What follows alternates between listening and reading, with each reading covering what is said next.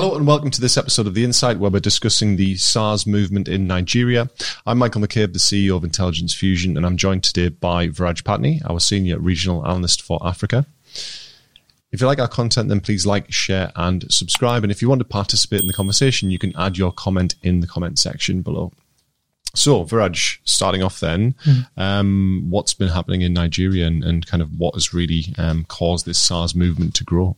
Yeah, so over the last few weeks, mainly since the 3rd of October, in Ughelli, in Delta State, where an individual shared a video on Twitter alleging that a man had been shot dead by a SARS officer.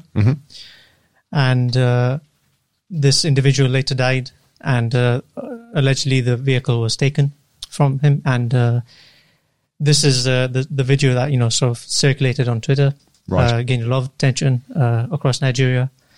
And this is what led to the protests that we've seen over the last couple of weeks.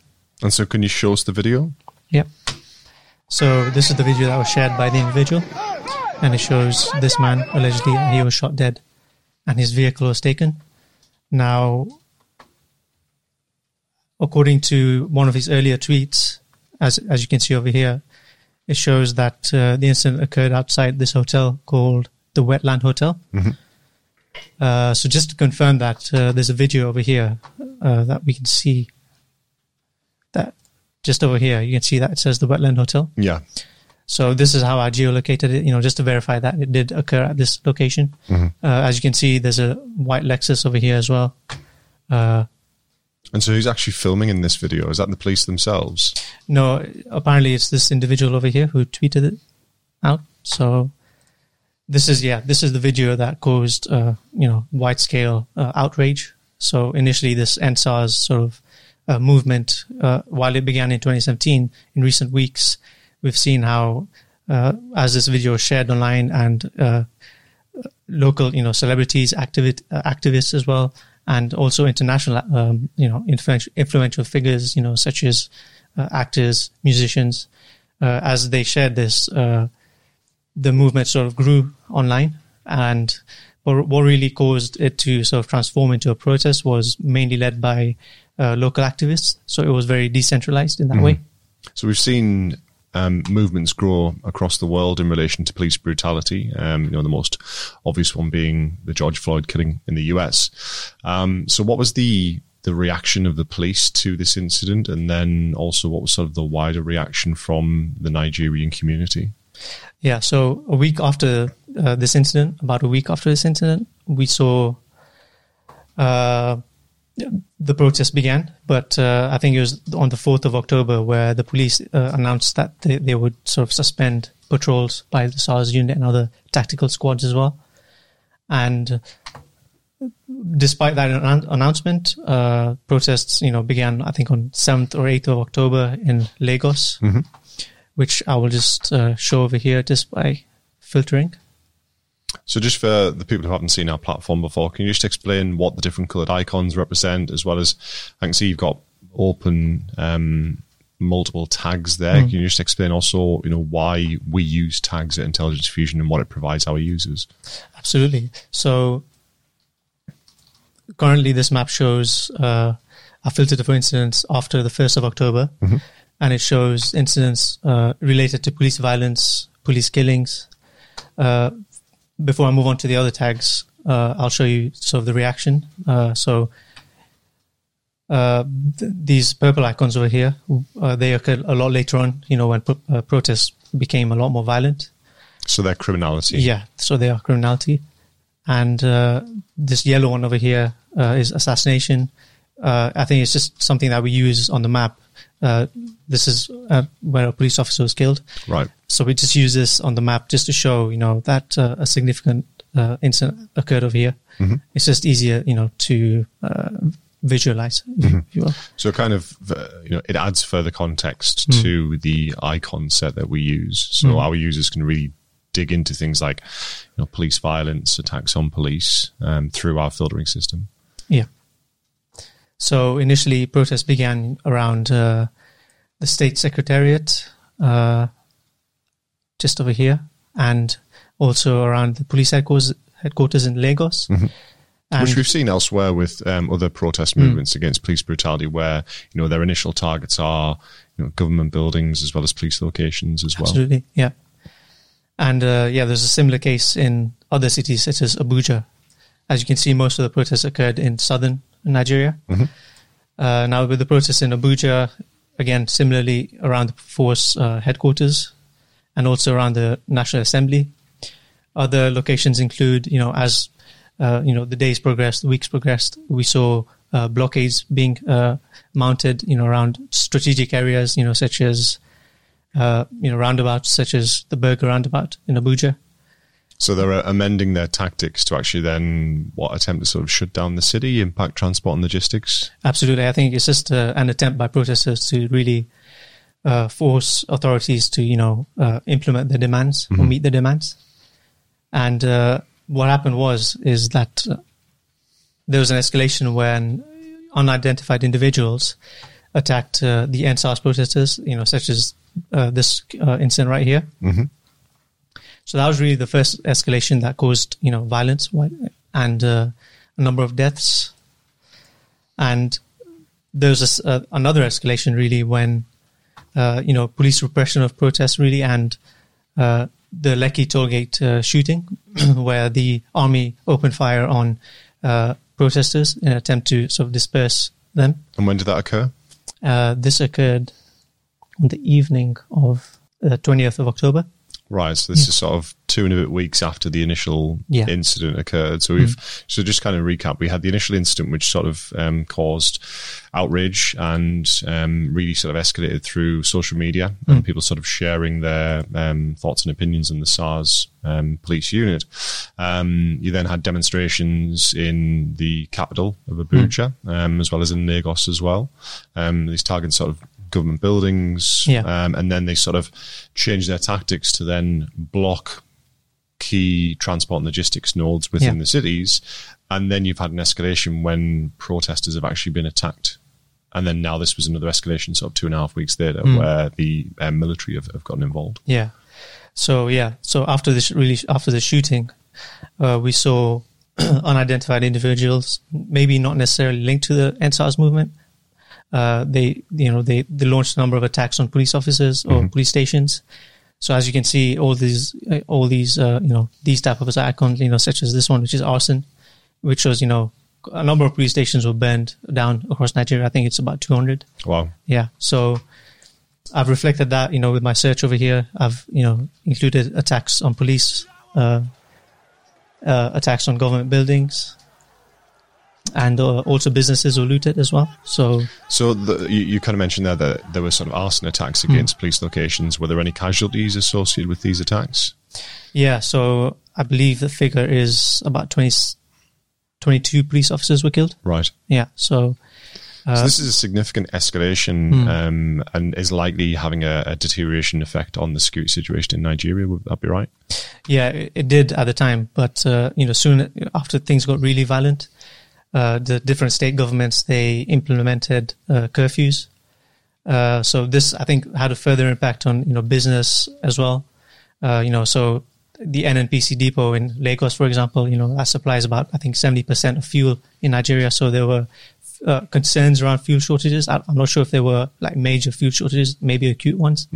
But there was major disruption and I think a total breakdown in law and order. So after these curfews came in, it sort of, there was the NSAS sort of protest lost its momentum. Right. Were these hours of darkness curfews or? So in Lagos, in some states, but including in Lagos, they enforced sort of 24-hour curfews. I think that remained in place for a couple of days. And I think it's only now that we're seeing these curfew hours being reduced. So what's the sort of current situation in relation to protest movement and sort of civil unrest within the country? So currently, the NSAS protests are sort of continuing. So we've had, the sort of high-level activists still continuing the protest.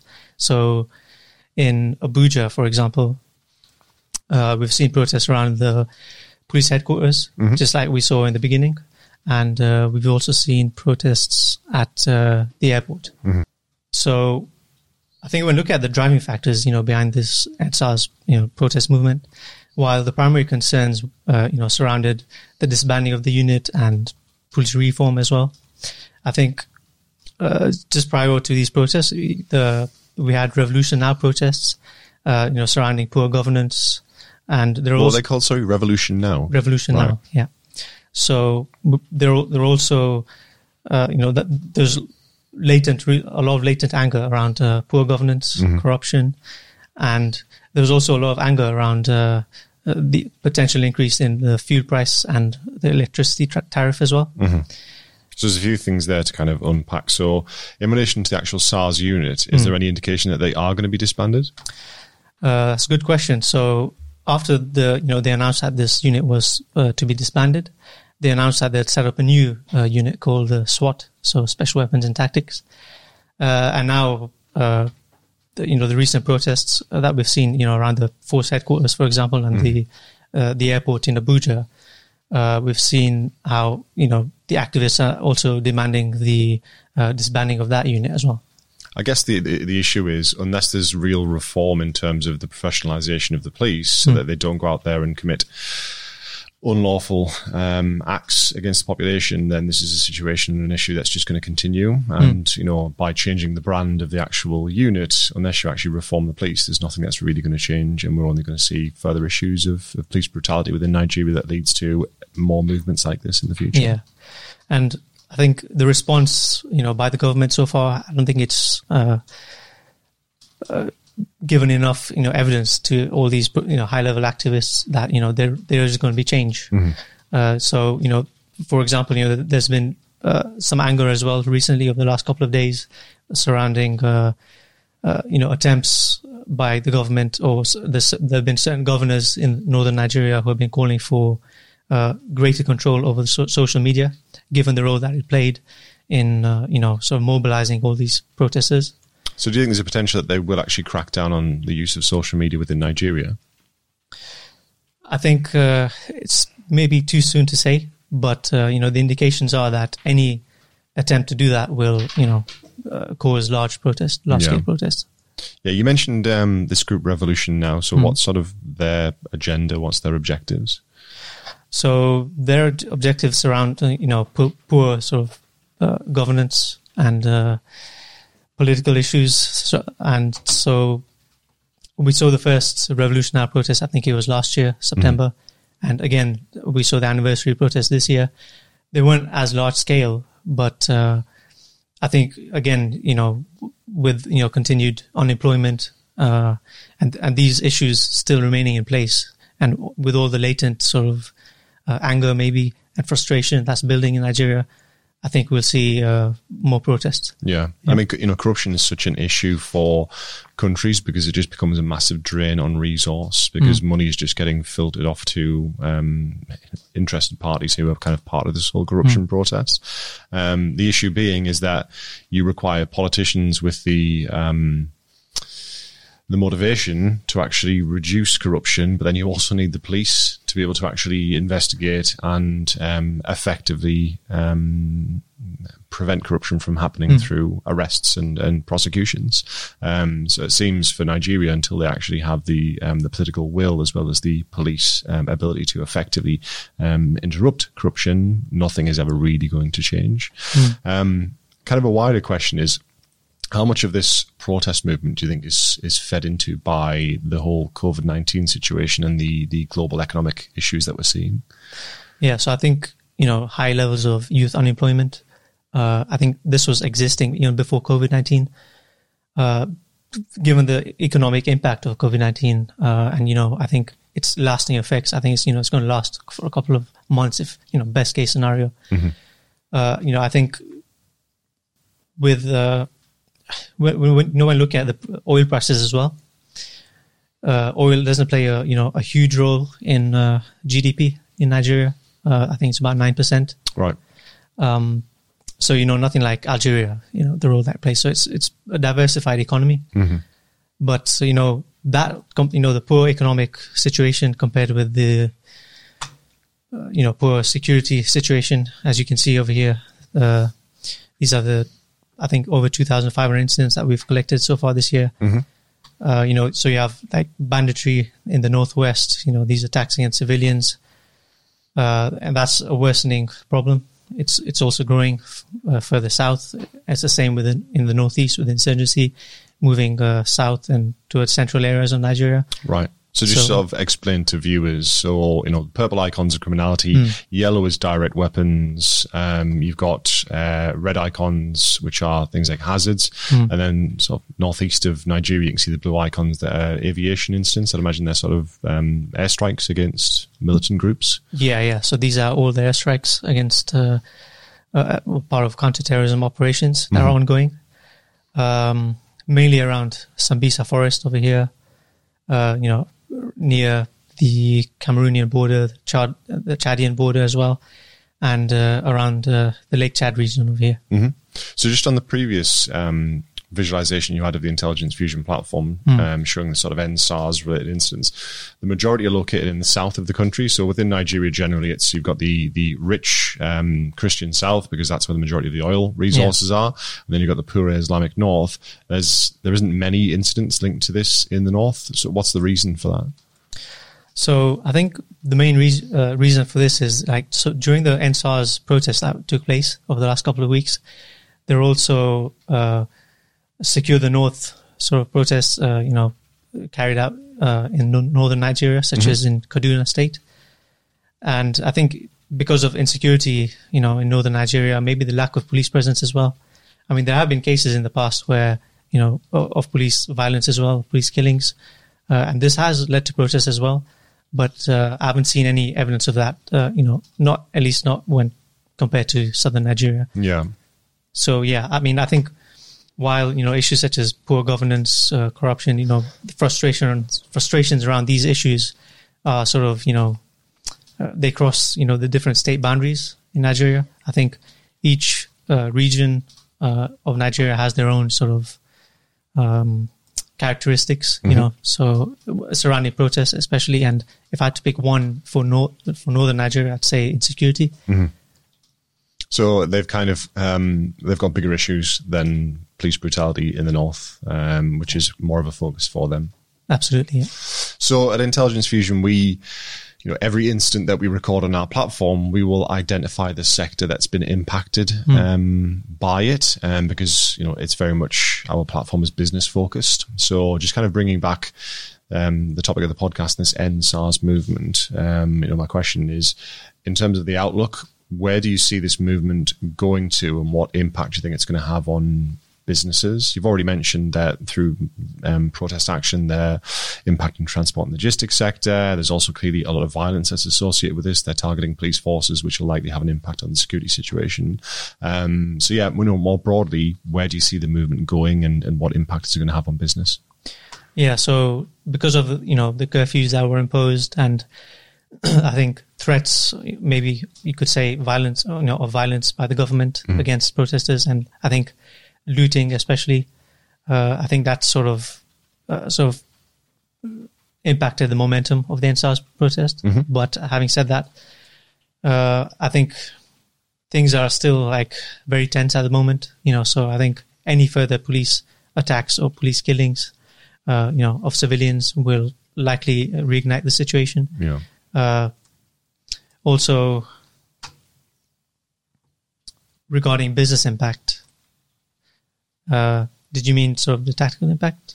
Yeah, I mean, clearly what we're seeing is incidents which are impacting logistics. So if you're actually trying to transport goods, around the country, that's going to be impacted. But, what else is being impacted from a business perspective? Clearly, there's a whole maritime aspect to Nigeria, which is key. You've got the offshore oil drilling that occurs. Can you see any of this movement sort of impacting more broadly the business sector within Nigeria?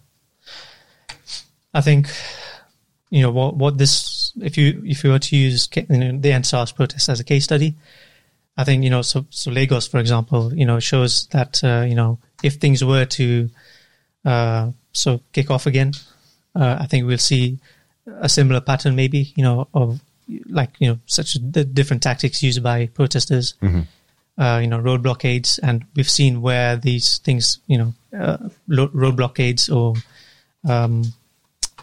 just protests in general occur.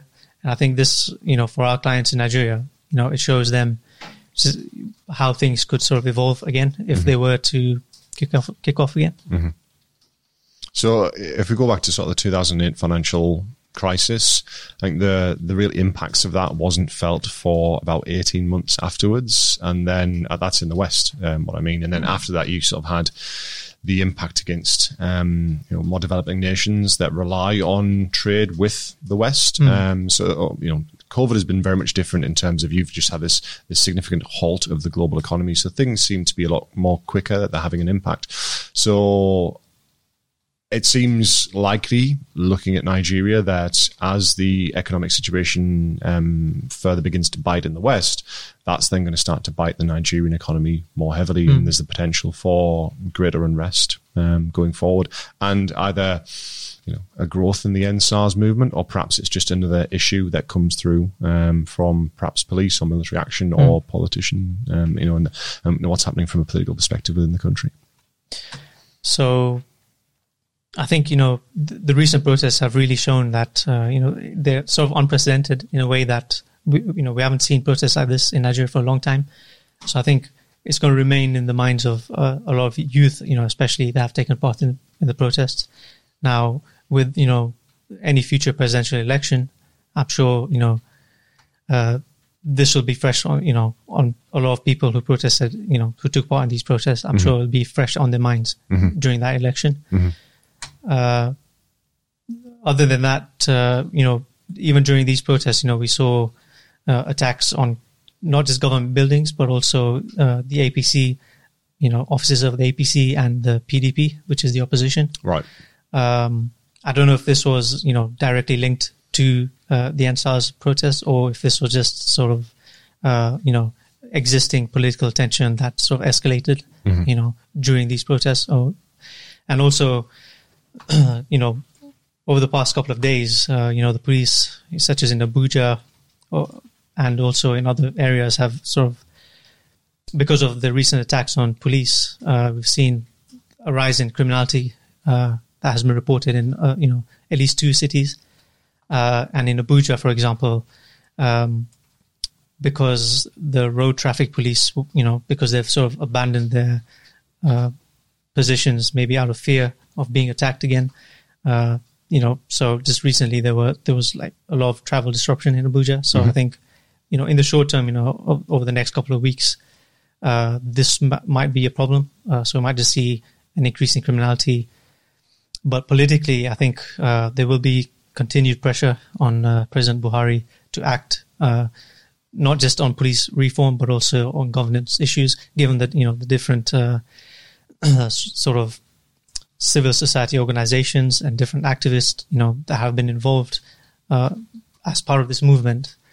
I think it just shows that, the driving factors they go beyond police reform and into governance as well. So without any change, in the coming months or any positive indications, probably, I think we'll see continued tension. And when there's continued tension, we just need a sort of, one incident of maybe a police killing, just like how we saw in Ughelli, to, for things to sort of degenerate again.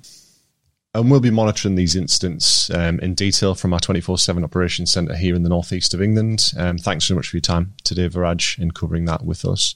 If you liked our podcast, please like, share and subscribe and comment in the comment section. And we'll see you next time on The Insight.